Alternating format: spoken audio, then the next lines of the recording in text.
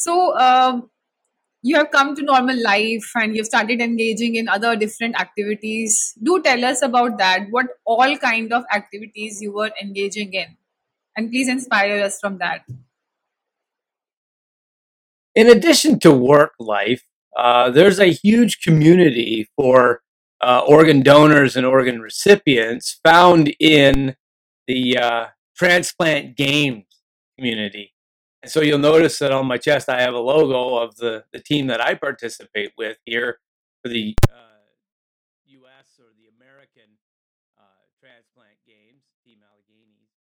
And it's a Olympic styled set of events, but an Olympic styled lifestyle where you're matched and you're paired and you commune really with people who are donors of the same organs or donor families or recipients of the same organs, different organs, same stage in life, middle aged, male, that kind of thing.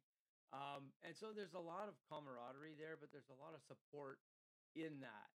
Now, the games is all about the donor. And if you ever get a chance to go to the games, go to a donor tribute session.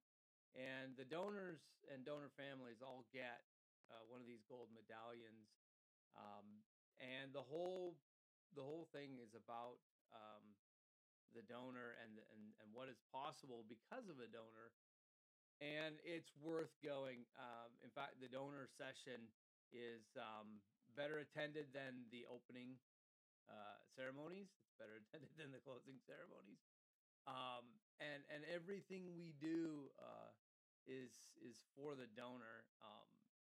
You know, my life is a testament to the gift of a life. And so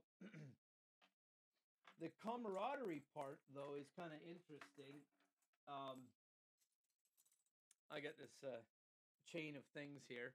Um, this is from Cleveland 2016, and you'll notice all these pins on the lanyard for my ID. I learned a thing or two. I initially was wearing them around like this. They cut into your neck. They do all sorts of crazy stuff to you.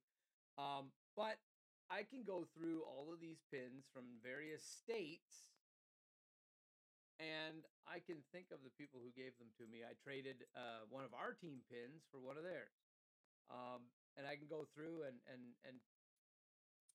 remember those people.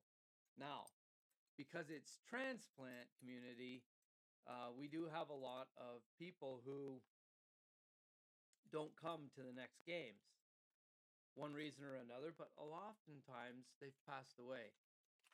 And so you go looking for your friends, um, to show you that I actually learned a thing or two. Let me pull this one.